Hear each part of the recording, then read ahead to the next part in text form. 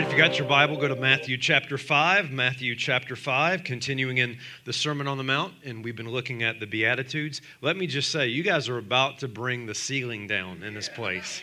I love it, and we've been talking about, do we at some point have to have a second Saturday night service? And by the looks of it, we have that answer, but so glad that you're here and excited for what God's going to teach us tonight from His Word. If you're a guest with us, we've been working through the Beatitudes, a very famous passage of Scripture, just verse by verse, looking at each one and trying to unpack what it means to belong to the kingdom of God and how that looks differently from the kingdom of the earth. And so let's pick up Matthew 5 here. We're going to read the whole passage again like we have each week, but we'll focus specifically tonight on verse 8. And so now that you're nice and comfortable, would you please stand if you're able as we read God's Word. This is our reminder that what has authority in this place is the Word of God. Matthew 5:1 says, "Seeing the crowds, Jesus went up on the mountain, and when He sat down, His disciples came to Him. He opened His mouth and taught them, saying, 'Blessed are the poor in spirit, for theirs is the kingdom of heaven. Blessed are those who mourn, for they shall be comforted. Blessed are the meek, for they shall inherit the earth. Blessed are those who hunger and thirst for righteousness, for they shall be satisfied. Blessed are the merciful, for they shall receive mercy. Blessed are the pure in heart, for they shall see God. Blessed are the peacemakers, for they shall be called sons of God. Blessed are those who are persecuted for righteousness' sake, for theirs is the kingdom of heaven. Blessed are you when others revile you and persecute you and utter all kinds of evil against you falsely on my account. Rejoice and be glad, for your reward is great in heaven. For so they persecuted the prophets who were before you.'" Isn't this such a beautiful passage of Scripture? Let's pray and let's ask God's Holy Spirit to come and just open our eyes to see it. God, thank you for this time now in your word. I pray that you would come and speak to us. As we pray often, Spirit of truth, come and guide us in truth. We can't see these things. We can't understand these things without you. So open our minds to understand, our hearts to receive what it is that you have for us this evening. We'll give Jesus the glory for it, and we pray it in His name. And God's people said, Amen. Amen. Amen. You can be seated. We're not red states. We're not blue states. We are the United States. Is that the only amen I'm going to get? All it's like, let's just pray and go home, all right? That phrase that I just said is kind of the typical rhetoric you hear from a politician. It's a plea for people to come together, to put aside their differences and to be united. And the reason you hear that kind of rhetoric is because, as you know, we live in a deeply divided nation. Certainly the last election showed that.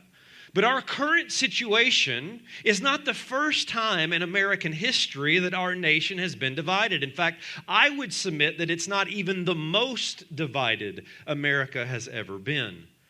For prior to the Civil War, in the 1860s, America was being torn apart. It was divided geographically between North and South, politically between Republican and Democrat, economically. But of course, the main reason for America's division in the 1960s was racially. The issue of slavery was front and center. As new states emerged and new territories were being found, the advocates of slavery and the opponents of slavery, they would fight each other to see who would have control over that state. Kansas, for example, was known as Bleeding Kansas because of all the fighting. Of course, to make matters worse, that famous Supreme Court decision of 1857, known as Dred Scott, decided that a slave living in a free state was still not allowed to be considered free, which only fanned the flames of division even more. So along came a senator who thought he had a peaceful compromise. His name was Stephen Douglas.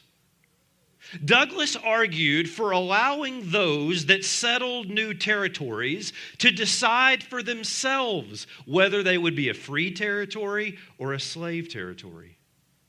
Douglas thought that allowing both free states and slave states to coexist within the same country, that would provide a solution for the nation's division. But there was another rising politician that realized that coexistence could not and would not work. America, he believed, simply could not and would not survive as a divided nation. His name, and you know it, was Abraham Lincoln. And Abraham Lincoln, in the summer of 1858, at the Capitol at Springfield, Illinois, running for Senate at the time, delivered what are some of the most famous words that have ever been delivered. He said this, and I quote, "A house divided against itself cannot stand. I believe this government cannot endure permanently half slave and half free. I do not expect the union to be dissolved. I do not expect the house to fall. But I do expect it will cease to be divided.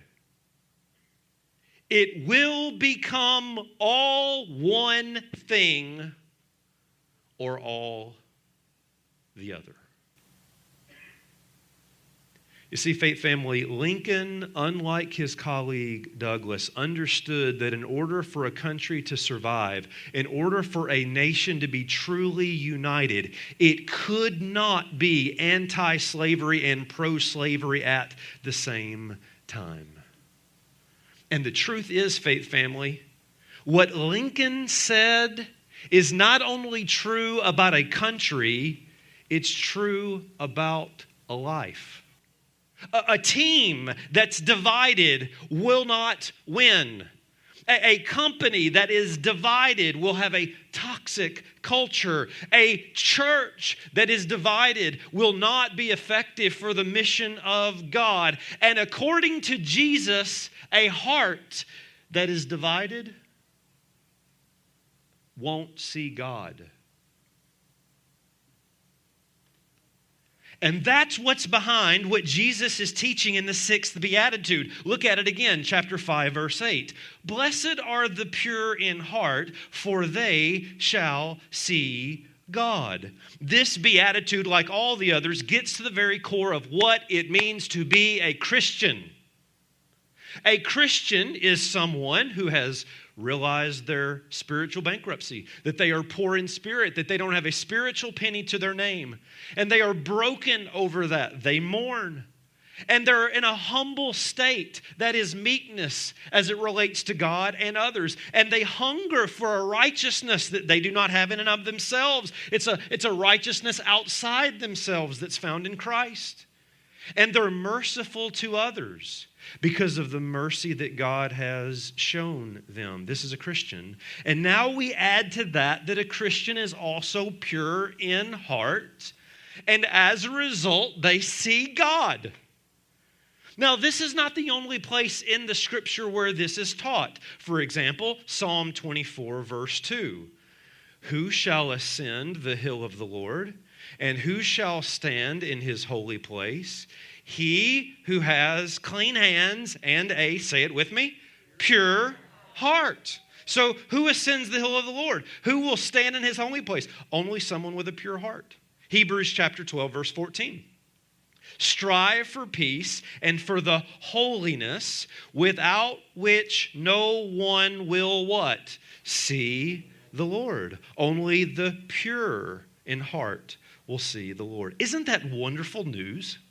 Isn't this fantastic news? The people who get to see God are the people whose hearts are totally pure, which means, of course, I don't get to see God.